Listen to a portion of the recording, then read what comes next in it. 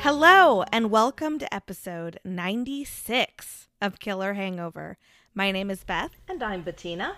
Okay, this week is just absolutely crazy. I just have to put that out there. This week has been insane. First of all, we are recording virtually. Second of all, Mom's recording in Hawaii, and I'm recording in a COVID-filled home in Kansas City. I think I'm happy that I'm where I'm at. Although things are just not, at home I've got everything. It's a place for everything. Right now, when you're recording? Yes. Right now I'm in this theater space and nothing is where it's supposed to be. Oh, champagne problems, Mom. I know. I have a 4-month-old who just had all of his little vaccine shots, so he's miserable. Oh. I have a husband and a 5-year-old who are quarantined in my basement. Sounds like I've locked them away. And I have. Me and the 3-year-old Nolan are doing just fine and dandy, but I have to keep him busy and not wanting his older brother and father. So this has just been, it's real fun over here, Mom. So sorry that you're not comfortable recording in your theater in Hawaii. Alrighty. But all is well, and I hope all of you listeners are doing well with this new surge out there. Stupid variant. Boy, it is just hopping from one person to another.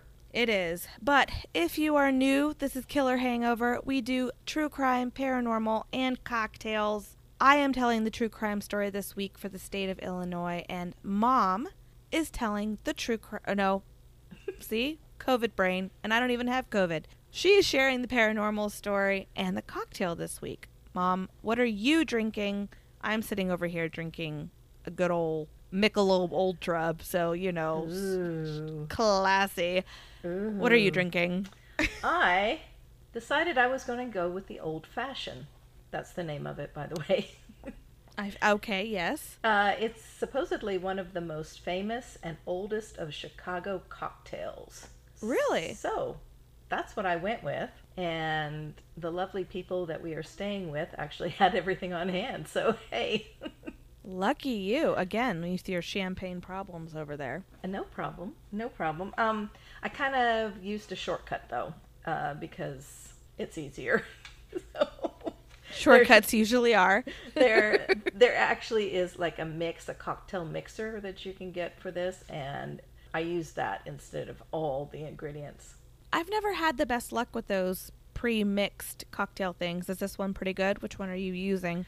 I'm using the Eli Mason old-fashioned cocktail mixer. It's from Nashville, Tennessee. We'll post a picture, of course, of all these things, but it's pretty easy. And then I'm using a Knob Creek Kentucky bourbon.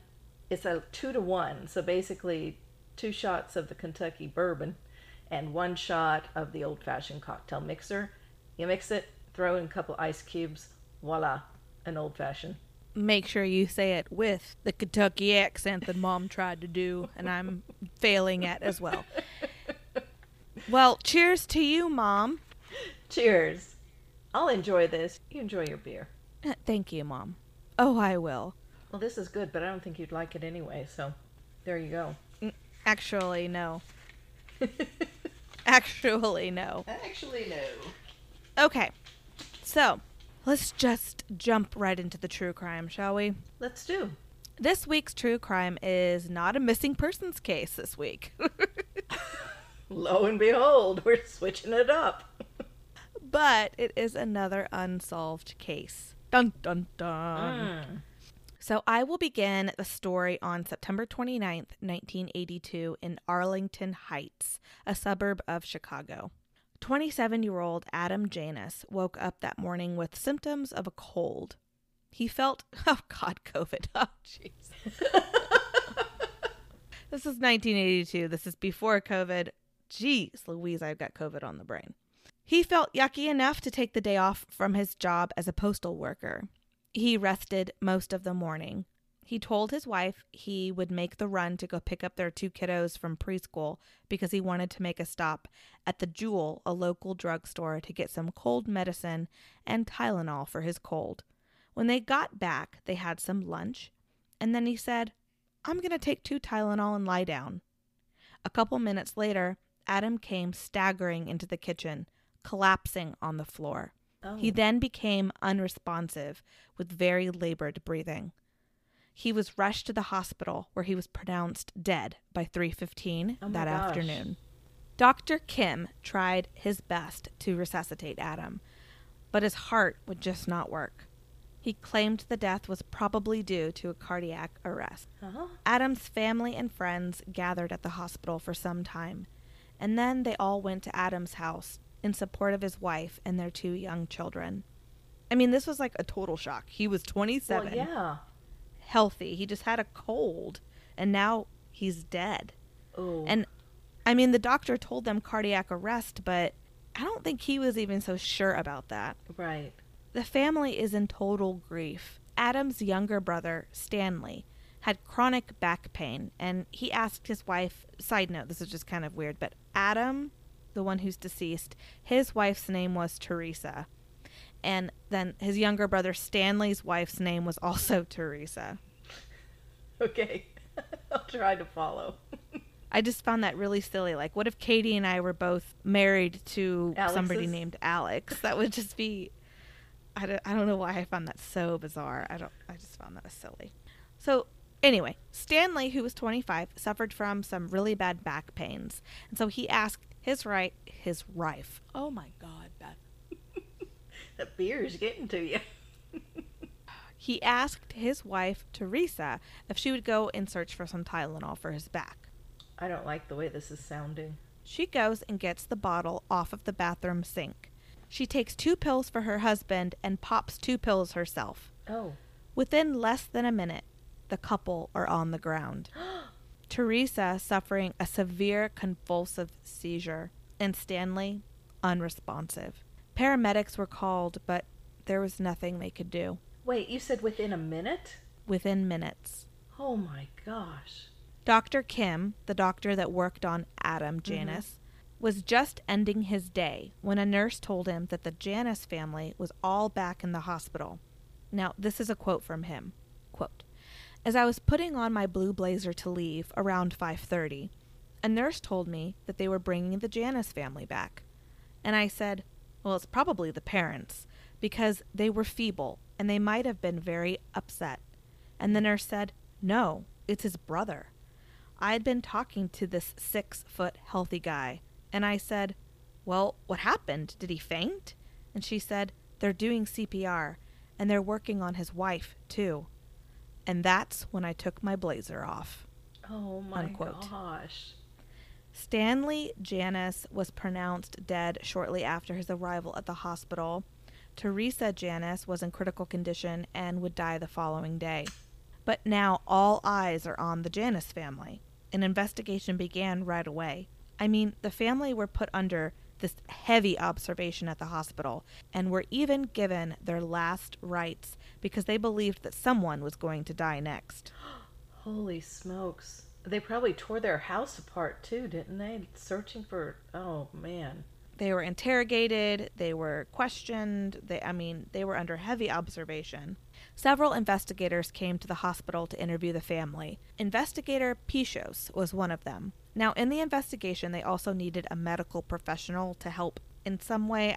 I didn't understand why, but that's what it said in the Chicago Tribune, is that they needed a medical professional in the investigation. I don't know, but a nurse Jensen was brought in to fill that role. Maybe if it's a medical, the detectives wouldn't have the medical knowledge, so they'd probably have to bring somebody who has the medical knowledge into the investigation. That makes sense. Yeah. Yeah, that does make sense. So they questioned the family, they questioned friends, and around 8 o'clock that night, they went to the Janus's house to check things out there. But there was nothing noticeable. They checked for mold, for carbon monoxide. Nurse Jensen and investigator Pichos remembered nothing of significance when they went to the house. Nothing that would make 3 people just die. Within minutes. Jeez. She remembered a shelf full of over-the-counter medications and some prescription drugs, but nothing of real significance. Now, there off to the side was a bottle of extra-strength Tylenol. She racked her brain. I don't remember how we're supposed to pronounce that. I got made fun of last time. It's racked. Okay, maybe I should never use the phrase again, but she racked her brain and put together, like, in the questioning, you know, they walked through, like, the day, and, like, she walked through Adam's last, you know, the hours and what they did. She was there through that investigation, and she was also there when they were questioning, you know, what was Stanley doing in his last hours, what was Teresa doing in her last hours. And then she noticed the common denominator, the Tylenol. The Tylenol. Yep. She checked out the bottle. It was extra strength Tylenol. It was newer. It was only missing 6 capsules. She kind of assumed, you know, 2 for Adam, 2 for Stanley, and 2 for Teresa. She took the bottle back with them to the hospital. Now, all the investigators and Nurse Jensen, they're all back at the hospital discussing all the what ifs, and she's like, you guys, this Tylenol has something to do with it. It has to. And they didn't quite believe her at first, but then investigator Pichos spoke up. That morning, there had been another death in another suburb of Chicago that was very mysterious. 6:30 that morning, 12-year-old Mary Kellerman woke up feeling sick. Her parents told her she could stay home from school that day. They gave her a couple extra strength Tylenol and sent her back to her room. Now, this is a quote from Dennis Kellerman, Mary's father. It was in the Chicago Tribune. Quote, I heard her go into the bathroom. I heard the door close. Then I heard something drop. I went to the bathroom door. I called, Mary, are you okay? There was no answer. I called again. Mary, are you okay? There was still no answer. So I opened the bathroom door, and my little girl was on the floor, unconscious. Oh, gosh. She would be pronounced dead at 9:56 a.m. Oh, my gosh. Can you imagine that? No. All 3 cases involved extra strength Tylenol. So both bottles were brought in to Pichos to investigate. Both were extra strength, and both were from lot MC2880, which was a Pennsylvania factory. May I ask a question here? Were they the capsules, or were they, like, the pills, you know? Great question, Mom. Wow, thank you, Beth. They weren't like the gel caps or the pills. They were the ones that you could pull apart. Right, yes. Okay. And had like a powdery substance inside. So the pill, yeah.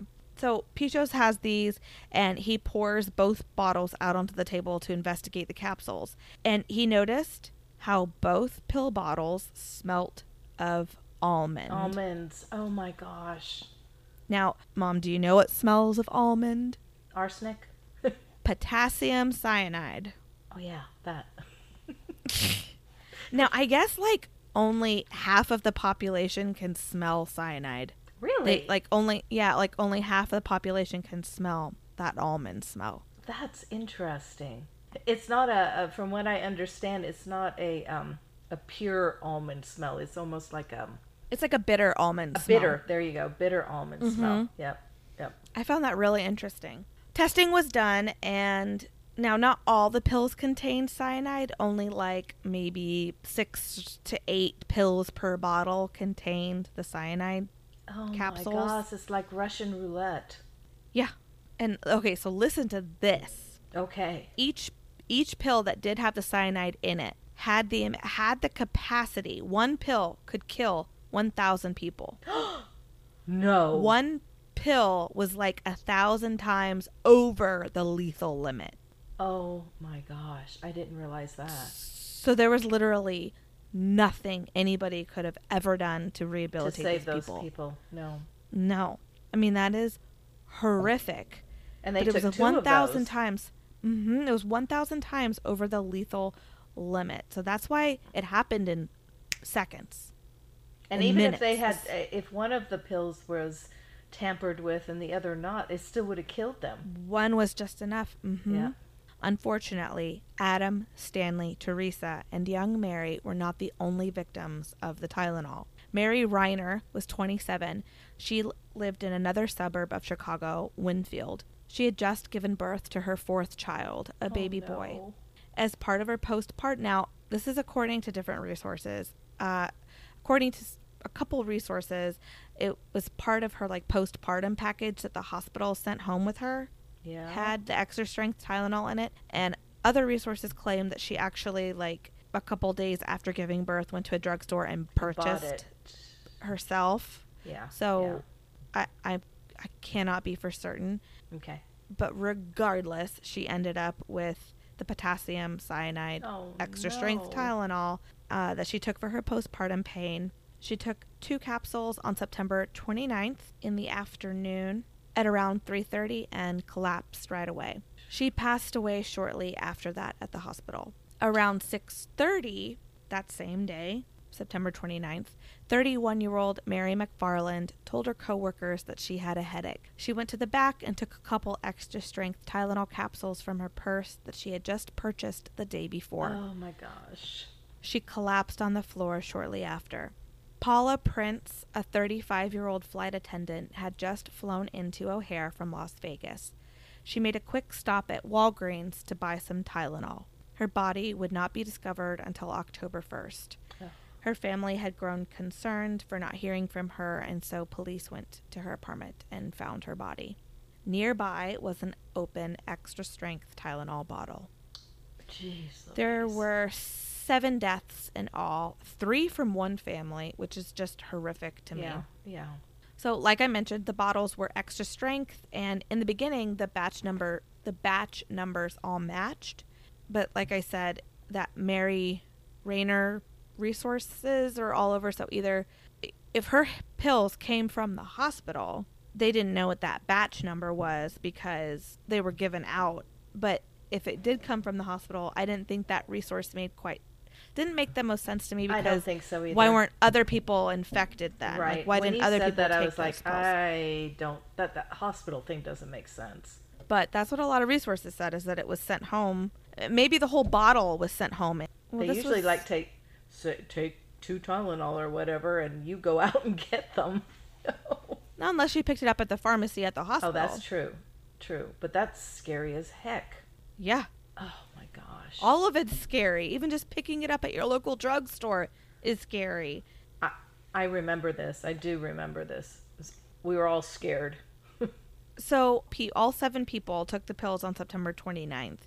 The morning of September 30th, an attorney from Johnson & Johnson, they're the ones who make Tylenol if you didn't know that, but he meets with the investigation team that found the cyanide, and by 10 a.m. on September 30th, there was a press conference to make people aware of the situation. And by 3 o'clock that day, Johnson & Johnson recalled all of the Tylenol from lot MC2880. Chicago is in a state of panic. Oh, yeah. The police are driving the streets with megaphones. Don't take Tylenol. You're kidding, really? Yeah. They did that. Wow.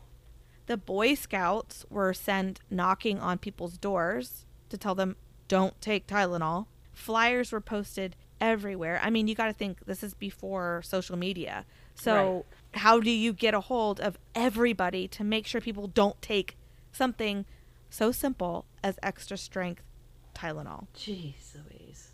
Over time, it becomes known as they're doing their investigation that it was not just batch MC2880 that was affected. At first, they were thinking MC2880 was the only one affected. And long story short, Johnson & Johnson told investigators, we do not have potassium cyanide on our premises in Pennsylvania, blah, blah, blah, because they're thinking maybe somebody that worked there, disgruntled employee, or somebody put it in there. But then when they saw that it was from multiple batches, I think there was 2 different batches, and then again, Mary Reiner's story, that could have been a third batch. Mm-hmm. They're like, okay, well, that doesn't make sense that it happened on the premises because the other batch number was from Texas. But it all happened in Chicago. But it all happened in Chicago. Right. So another thing, too, is that potassium cyanide would actually start to eat through the plastic. Oh, that makes sense. Okay. And it all happened on the 29th. So whoever did this had to have placed it on the shelf the day before. It couldn't have been too long before these people picked it up because it would have eaten through the plastic. Holy smoke. So these batches that, like, whatever number you said, are those just specifically sent to one area, or are those batches sent to different areas in the United States? All over the United States. So Yeah, that's why okay. that's why on October 4th, there was a nationwide recall of all Tylenol. Yep. Yep. Because even though there was the deaths in Chicago, they still couldn't quite figure out, was this coming from the Pennsylvania batch, or did this come from the Texas batch, or are there people working together? Is it all over the United States and it just hit Chicago first? Or, okay, hold on, it's not happening anymore, now it's only in Chicago. Like, they were just kind of trying to figure out what the heck is going on. No kidding. Yeah. So, like I said, October 4th, there's a nationwide recall of all Tylenol. That was over 31 million bottles of Tylenol, Jesus. and it was valued at more than $100 million. Really? Yeah, and, Johnson & Johnson they still kind of use that as, like, trust us, like, we took a huge hit to save everybody. Yeah. Yeah. I Which think, is true. I mean, that's a didn't huge they make hit. they made big changes after that too? Yeah, there actually was a bill, and I mention it later, like the name of it and everything, but that's why they have the tamper-proof seals Right. and everything on Yep. it now. Yep. Mm-hmm.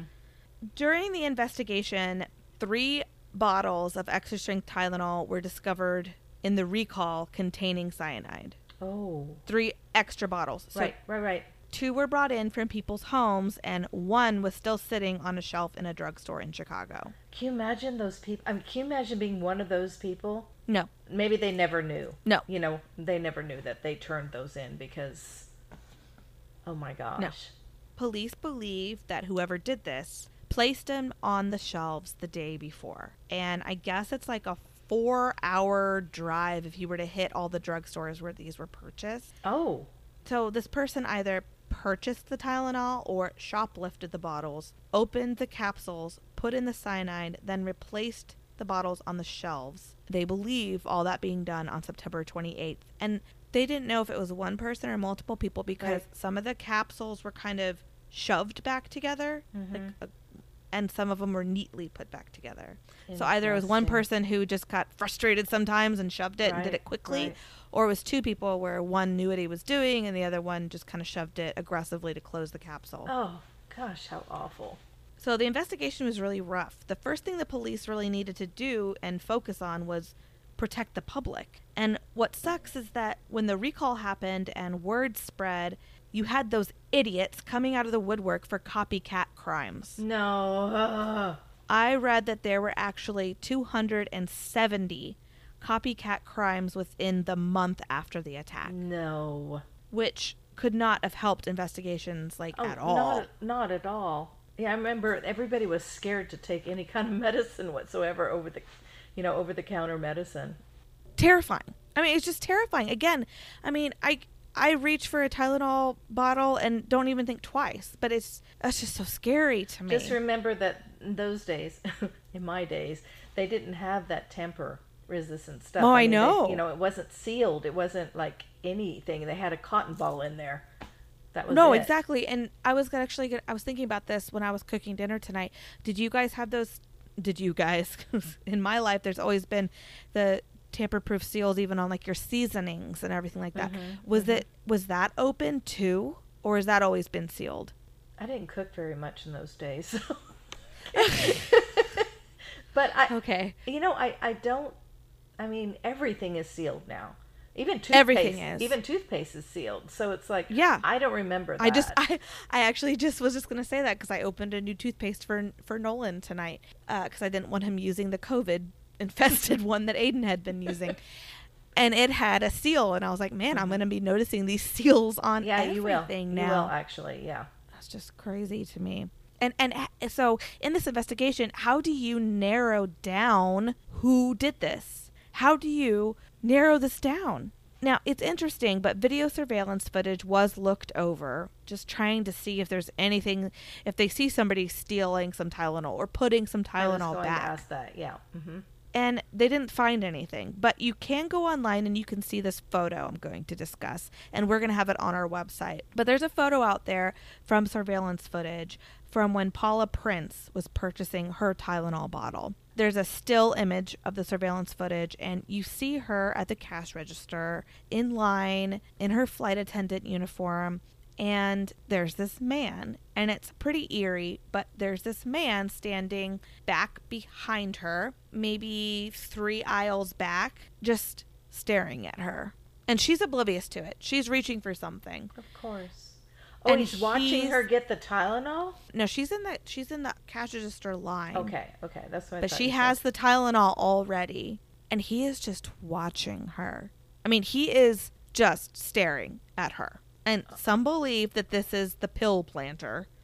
You can look at it yourself. But you know how like a killer will show up at like a memorial service or funerals? Sure. Mm-hmm. Which, by the way, police worked at all the funerals for the 7 that died in hopes that the pill planter would show up there. But no. So he's standing like maybe 2 or 3 aisles away from her. She's oblivious of him. He's standing like it looks like his hands are just behind his back. Mm-hmm. He has a beard with a mustache, and he has this receding hairline. Some people say that they can see big glasses on him, but it's kind of a grainy image. Mm-hmm. Now, this case is unsolved. The pill planter has never been caught. But there are 3 possible theories that I want to share. First is Roger Arnold. Now, this fool was chatty Cathy in a bar, claiming he did it. And actually, okay, see if you can follow me here. But he worked at a warehouse with Mary Reiner's dad. And Mary Reiner purchased her bottle, if you go with that resource, she purchased her bottle from a drugstore that was across the street from the psychiatric ward where Arnold's wife was a patient. Okay. Searching his apartment, they found crime manuals. I don't know what that is. They found crime manuals. I don't know. They're Somebody gonna find busted into my crime house. manuals in our house too, honey. Somebody busted into my house, I'd be in big trouble. But they also found chemistry supplies, beakers, and mysterious powders, but there was not enough to arrest him. Shoot. The next guy, and this was kind of the guy. So a month after the Tylenol murders happened, a handwritten letter came to a Johnson & Johnson facility. It basically claimed that they did it and that they needed $1 million or they would kill again. Oh, no. They provided a bank routing number for the money to be sent to. Fingerprints were taken from the letter, and the bank account was traced to a Frederick Miller McCahey. And I do believe he had some ties to the Miller fortune. But the investigation led away from Frederick to his past employer, tax consultant, to his You guys confused yet? Okay. So the bank supposedly belonged to a Frederick Miller McCahey, but the fingerprints didn't belong to him. It all led back to this James William Lewis, who was Frederick's old tax consultant. Okay. His fingerprints were on the letter that was sent? Yeah, James William Lewis's were. Now, Lewis did admit to writing the letter. And basically, he was trying to frame Frederick because he believed Frederick had cheated his wife out of $511. So he put his name on that bank account to expose his old boss of theft, quote, hoping to embarrass him, unquote. Like, honestly, geez. I don't understand this plan. It's really stupid. But anyway, Lewis admits that he wrote this letter, and actually, Lewis had been charged with murder in 1978 in Kansas City when police found remains of a victim in his attic. Oh. However, the judge ruled that the search was done illegally because the police did not have a search warrant, so he got off on that. I hate that. But now, here he is doing all this with a letter trying to frame his old boss in Chicago. During the time of the murders, Lewis and his wife did not live in Chicago. They lived in New York City, where they worked a new gig of attempting to import pill-making machines from India to New York City. What? They had been hiding out in Chicago in early September, but during that small window of when the planting of the bottles and deaths occurred, he was in New York City with his wife. And because of that whole thing with like cyanide eating through the bottles, he couldn't have done it because he was in New York. So that's kind of why police let him off. Okay. Interestingly enough, Lewis had a beard and a receding hairline. Honestly, he looks a lot like the guy standing behind Paula Prince in that grainy photo. Mm-hmm. Investigators wrote off the threatening letter and the murders as being two separate things, though. He was charged with extortion and he was charged with 20 years. While in prison, he actually offered help to the FBI explaining in detail how someone would put cyanide in capsules. Oh my gosh. He walked them through it. So he served 13 years of his 20-year sentence, and actually in 2010 he published a book titled Poison! ! Okay. The Doctor's Dilemma. But he insists he had nothing to do with the Tylenol murders. Oh my gosh. Now you said there were 3. Yeah. Yep. The last theory, the one that interests me the most, is that the pill planter was Ted Kaczynski. I thought you were going to say Ted Bundy. Like, no. Totally changes MO. All right. Tell me about Ted. The Unabomber. If you didn't already know, he served life in prison for killing 3 and wounding 23 people with bombs that he sent in the mail. Mm-hmm. Now, he was born and raised in Illinois, and his first bomb was actually in Chicago. Now, what makes this theory really interesting is that there was another Tylenol death before all of the Chicago deaths. I believe 2 months before all the Chicago deaths. But the victim was J. Adam Mitchell. He was 19 years old. He was a janitor, and he mysteriously just collapsed and died. And this actually happened in Sheridan, Wyoming. Oh. When investigators asked the goings-on, like before the death, his mom mentioned that he had taken an extra-strength Tylenol. Now, like I said, this was 2 months before the Chicago Tylenol murders. So why is this tied together? Why has this been part of the theory? Well, Sheridan, Wyoming, where this happened, was very close to Kaczynski's cabin. Oh, no. And, oh, by the way, if you look at a map of where the Tylenols were purchased in Chicago, the center of it all is Kaczynski's parents' house. No way. Yeah, so the theory is kind of like when a crime takes place or somebody's doing something bad, they want to go away from their home or lead investigators away from that. But if they keep doing it, it eventually will circle around their house because they're doing it or trying to avoid it. So the center of it all was Kaczynski's parents' house. Is that a coincidence or? But the Wyoming one and and police usually don't believe in coincidences. Now, Kaczynski had expressed hatred in the past of producers and manufacturers of drugs and pills. Really? The only thing that really fractures this theory is that Kaczynski, he's one of those guys that wrote a manifesto. So he's kind of one of those guys who wants to his claim in what he did. Yeah. And he never made any claim. This. And this is kind of something you'd think that he's already been put away for life. Like, you'd think he would have claimed this in his manifesto. How was he put away for life? Because he's the Unabomber. Oh, okay. I didn't put that. Sorry. Wow. It's a drink. I finished it. Uh-huh. Wow. So no one knows who did this. No one knows why. But the one positive that came from all of this is in 1983, Congress passed the Tylenol bill, which is why I can't open a dang Tylenol bottle to save my life. The bill made it mandatory to have the tamper-proof or Beth-proof foil seal on all pill bottles. So, there you have it. It's got the plastic on it. Then it has that stupid, well, I shouldn't say stupid, but it's got that lid that you can't open. And then it's got the foil on it also. So, I mean. I know, and I always I can use my nail to get this open. Right. And you can't. You just can't. That's all right. This is better than some idiot. Oh, is that just not terrifying, though? It's so scary. just tears at you because this person is just sick. This person is still out there.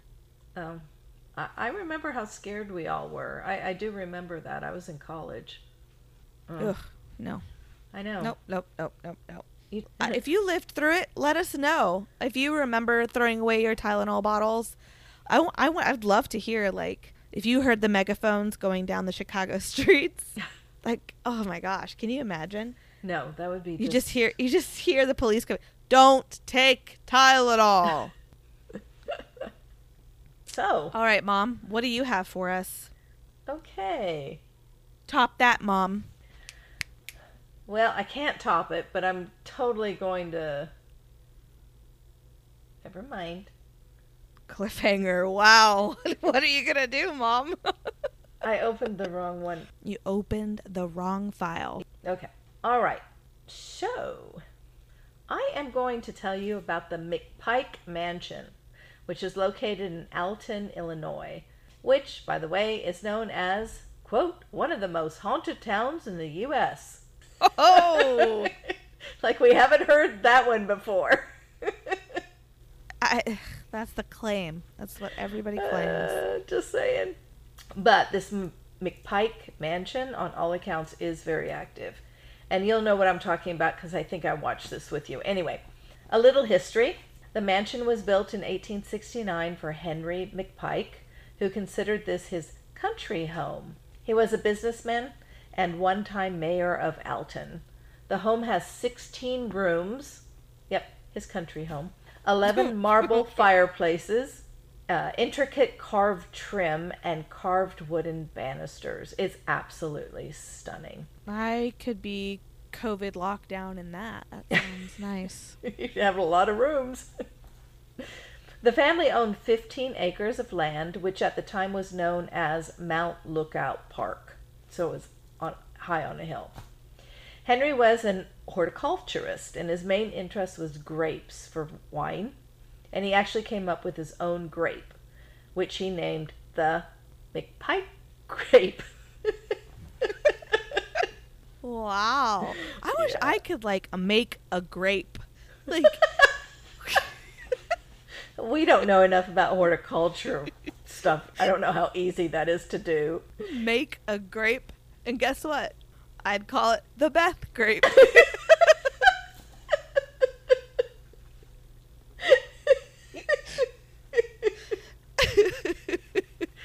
Anyway. I bet that grape would taste great. The McPike. I'm still thinking about the Beth grape. Okay. The McPike family lived in the home until 1936, and there have been several owners since that time. Bones, I think it's Bounds. No, Bones. Yeah, it's Bowns. I would say it's Bones, right? But it's not spelled like Bones. I don't know. Tell your story. Bones Business College was there for a while. Then a man by the name of Paul Leichinger bought the mansion and rented rooms out. You know, I think the Beth grape would have, like, a lot of alcohol in it, too. All right, so Paul bought the mansion and rented the rooms out. The house or mansion sat empty until the 1950s. There was some talk of just taking the whole thing down. I mean, this beautiful house, just ripping it out and replacing it with a shopping mall. Can you imagine? That would be terrible. But because of zoning issues, that was ruled out.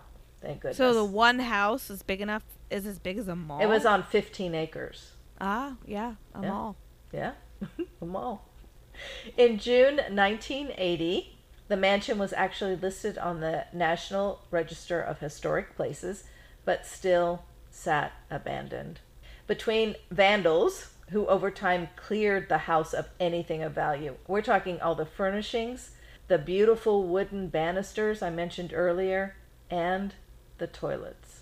Oh, of course. I mean, that is a necessity. I mean, all vandals. Everything. Who would steal toilets out of an old house? I have no idea, but everything was just Hey, it was taken. an old toilet. Pretty cool. So between that, weather damage, and age, the mansion was in pretty bad shape. In August 1994, the mansion was auctioned off. Sharon and George Lutke won the bid and became the proud owners of a dilapidated mansion. But they love... Gee, Mary, what do you wish for? Do you want the moon? I just picture that house. Yeah, how dilapidated that was. But just listen, just this is crazy. So they love the house and the history, but I'm not sure if they really knew what they were getting into. They wanted to make the mansion a bed and breakfast, and were told when they bid on the property that because it was a historic place, they would be able to get grant money to restore the mansion. Oh. That did not happen. Let me give you an idea as to what this couple was up against. To restore just one window cost about $2,000. Right, because it's a national historic thing now, yeah. so they have to keep it to that historic time period era. Crap. There's over 15 windows in this house, okay? Oh, wow. In 1994, when the Lutkes bought the house, the estimated cost to historically restore the property was $1 million. That's the better way to say it. Historically restore. Right, yeah. Which that's the only thing they can do. That was back in 1994. All right. So, oh, yikes. Yeah. Seeing that staggering amount, you can understand the Lutkes needing those grants. Sharon and George must really love the place because they have stuck with it and have gradually restored it to its original state, but updated with lights and modern plumbing.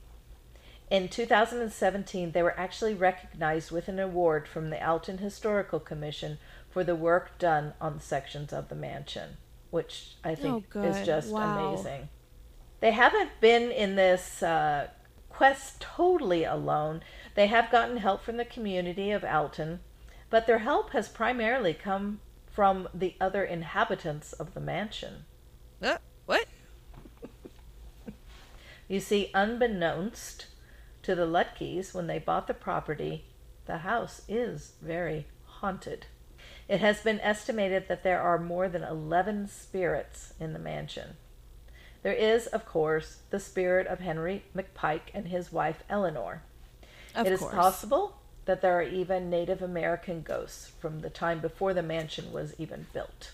It is thought that there are spirits from the Underground Railroad that ran in that area. Words. Did you have some Beth grape tonight? Reports include spirits of servants, a cook in the kitchen, and some story of a woman in one of the bathtubs. Not in white. Not in white. And how have these spirits helped, you ask? They've brought 1,000... Wait, they helped? Yeah, how have they helped? What do you think? Did they, paint the walls? No. What? They've brought in thousands of visitors to the mansion and a large number of paranormal investigators. Did they send postcards? Come see us? I'm here. The mansion has been featured in series like Scariest Places on Earth, Fact or Fiction, Paranormal Files, and of course, dun, dun, dun, Zach's been there? Ghost Adventures. Yeah, Zach has been there. And I'm going to draw some collected data from the Ghost Adventures, of course, because I always do. McPike Mansion was the subject of an episode aired in 2019 on the Travel Channel. Maybe it'll ring some bells when you explain it to me. Yeah, I think it will. Now, according to the Ghost Adventures episode, McPike's wife, Mary, was pregnant during the construction of the home. The baby did not live beyond 4 years, and 9 months after the little boy died, Mary also died. Now, that's horrible. That was according, I'm going to clarify here, that was according to the Ghost Adventures, but I didn't read any of that anywhere else, so they must have had sources that I certainly did not have. Well, do they have a historian or somebody that works? That would make total sense. That would make total sense. That could probably get their hands on that they really can the local library. Right, they really can dig that. into history that we can't do that online. Yeah. Mm-hmm. So there were some crazy things that happened throughout the interview. Zach spoke to a woman, Sandy Corba, who is a shaman. Sandy stated that for the most part, the spirits in the mansion are kind and welcoming, but not all of them. There are a few that do not like to play nicely. Sandy relayed the following story. One night, in the basement of the mansion, she felt something wet. Looking, she saw blood was running down her arm and dripping on the table. But after closer inspection, Sandy discovered that she wasn't even cut. There was no explanation for the blood that was dripping. It wasn't hers. When Ew. Zach and the crew were in the basement, the poor cameraman, you never see the cameraman, right? No. No, Right. you never see him. But he's in the base. But in the first Ghost Adventures, they only recorded They themselves. did it right. But this poor guy, so he's in the corner filming this, and he complains, I'm really cold. And Zach walks over to him and he goes, holy smokes, freezing. Oh, And nobody else in no. the basement was that cold. That cameraman should write a book, Behind the Lens of Zach Bacon. Behind the lens. Oh, God. Or, but you know what I mean? I bet they have stories, because it's not like the ghosts don't screw with them. Yeah. I don't know. It was just weird that he was the only one that was ice cold to the touch. They liked them. What was really a bit strange was that after filming the first day, the crew split up for the night, and the next morning they all were recalling nightmares that they had had the night before. Ooh, I don't like that. Yeah. Like Aaron, who said that in his dream, he and the crew were headed to the door to get out of the mansion, but they could never reach the door. Like something was following them, they were running, and the door was right there, but they could not get to the door. Oh, it's like the Holy Grail, Monty Python. Yeah. He remembered that everyone in his dream was terrified, but just could not get out of the house. It's suspected that there is a darker entity that disguises himself as a good spirit to human, and that maybe this spirit runs the rest of them. Like he's the boss. Ooh. Sharon, the owner, led Zach and the crew down a path into the woods. This might jog your memory. At that point, she shows them a crypt that had been broken into pieces, and the pieces were strewn throughout the area. The crypt was found empty. A little further down the path, Zach was led to a child's crypt. It too was found empty. Of course, let's not jump to conclusions as Zach did. He said that is a good possibility that the people who broke into the two crypts and took the bones did so to perform satanic rituals in the house. Worse. Sure. Yep. Oh, sorry, Zach, but Both Shannon and Zach agree that the crypts have a link to what is going on in the house. There were some EVP readings that were interesting. There was a male voice that directed to, quote, take the path. Now, this was before Sharon even said anything about a path going through the woods. And you can hear it distinctly. It says, take the path. Back up. So whose crypts were these? Nobody knows.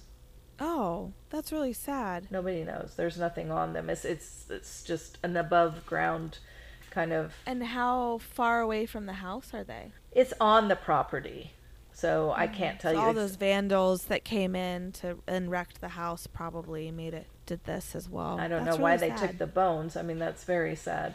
Well, satanic rituals, of course. Then there are two female voices, and not sure if they were the same spirit or not, but the one EVP reading very distinctly said, you're going to get hurt. Oh, no. And the other said, Oh, man. I'm sad. It's awful. Now, the you're gonna get hurt was very distinct also. It's just crazy. There was another part where Billy, your favorite, states that he felt a cold breeze just gently go around him. And for some reason, he said that it felt like a mom and a dad. And a few seconds later, Whoa. and a few sexes later, felt like a mom and a dad, and a few seconds later, a child. What was strange was that as he said those words, the anomaly detector picked up two figures on either side of him. And then, no way. when he mentioned the child, a smaller form materialized in front of Billy. I think once you've done these investigations for so long, you have to become a sensitive to it. Like, I feel like when you're put in those situations, you can, like, I don't know. It's a craft that I think. Well, I don't think that you'd write words out. I don't think you'd even be on the show if you weren't a sensitive of some sort. So I don't know, but that was really. I mean, he really nailed that. That was just crazy. That's crazy. That's really cool. All right, Billy moved up a peg for me. The touching scene was broken when Billy cried out in pain. Something had. Oh, listen. Moving back down. Something had flicked his ear really hard. Oh, no. He went down 2 pegs. Oh, man. Shortly after this scene, Aaron complained that his neck hurt and he was having trouble swallowing. Zach took a peek and saw that there was a big bump on Aaron's neck. And he goes, "Is that a cyst or something?" To which Aaron responds that there was no bump on his neck until now. So, oh no, what was the bump? It was like coming from inside out. I hope he went and got that checked out. Because, he ended up having brain cancer. Oh, he did? I didn't know that. He had a tumor removed off the back of his head, like 2 years ago. Aaron. Oh. Okay, so I have to end with a funny moment. A funny Zach moment, of course. So he's going up the steps, and I'll give him this. It is dark. He couldn't see a thing. But all of a sudden, I couldn't do that. When they're in like total darkness, I could not do that. That would be quite the show. It would not be a ghost hunting show. It'd be a comedy show. Beth in the dark. This kind of was, but I'm giving him points because, that would be just awful. Because in his words, he, quote, felt a deep vibrational fluttering. Oh. The cameraman caught this thing going past him. And he, like, almost screams, and he scurries down the steps, half screaming, only to find that it was a bat that flew right by his head. Okay, that's scary, though. That's what I'm saying. Now, I know in hindsight that was kind of funny, but have you ever had a bat fly at you? I have, and it was during the day, and it was just scary as heck. I almost fell off the ladder when it happened, so... I'm going to top you with that. I actually had a bat flown at me. Fly at me. Flown at you? During a ghost investigation. And it was absolutely terrifying. We were in an abandoned hospital, and we were doing some seance-y stuff. And all of a sudden, this friggin' bat just comes flying down. And I was with my sister-in-law. We hit the ground so fast. And we just both lay there. And Alex was standing there. Huh? What was that? Oh, we laugh about it all the time because that was terrifying. But can you imagine that happening in a building on the steps? I mean, that, Oh, on the stairs? Yeah. No. I was in an abandoned hospital. I was already in that state of being scared. Right. Or, on edge, listening for ghosts. And then a bat flew at me. So I'm on Team Zach here. That's very scary. Yeah. Yeah. It was just funny watching him, this big dude screaming and going down the stairs, but I totally can understand. I totally understand. Unlike the time he was sitting on the stairs and asked the spirit, "Come play with my balls." Remember that? God. Yes, I do. I'm pretty sure that was in the Villisca Axe murder house. I'll just always remember that. That's so funny. Now, as for Sharon and George, the owners, they're keeping on. Even with restoration completed, which they are not, it's an ongoing deal. Oh, I'm sure, yeah. But they still have the regular upkeep the home owners have, so it's money to restore that they need, to finish the restoration, but they also have, everyday upkeeps. Sure, the grounds have to be taken care of. The roof has to be fixed. I don't know how they do it. But with McPike Mansion being one of the most haunted places in Alton, which is the most haunted city in the U.S., people are actually coming from all over in hopes of capturing an EVP or snapping one of the many pictures. And if you get on websites and stuff, you can see that there are a lot of pictures which document orbs and strange lights, mists, shadow figures, etc. Oh, McPike Mansion is on Albee Street in Alton and is said to be very haunted. So go visit, and if you have gone, I would love to hear your experience because I really want. If you were chased by a bat. I want to know if you're chased by a ghost, a spirit. I just want to know these things because I haven't experienced it, so I want to know. I'm the critical one, you know. Dying to take you out. Dying. Dang COVID. Ugh. Started the episode talking about it, and here we are again. Sorry. All right. All right. Send us your pictures, and we can even post your pictures on our website. Yeah. If Heck, you want us to. you know, send us your experience, and we can even post that. Oh, yeah. That'd be fun. Yeah. Send us your experience, even with the Tylenol murders. Send me your experiences. Yeah. That'd be really cool to hear what you guys had to do, or if you remember it, or anything like that. So send them to us, and we'll post them on our website, killerhangoverpodcast@gmail.com. And you can find us on social media as well. That's the rundown. We're on TikTok now, aren't we? Yep, we're on TikTok.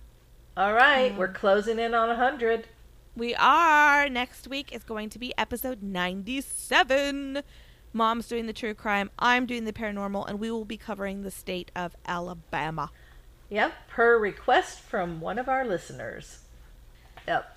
All right. Well, another good episode, Mom. Yes, it was, definitely. And my phone didn't die, which was really good because I got 2 notices saying low battery. Yeah, well, you go off and enjoy Hawaii. I got to go check on my COVID patients. All right. Well, cheers. Virtual cheers, Mama. Cheers. I love you, kid.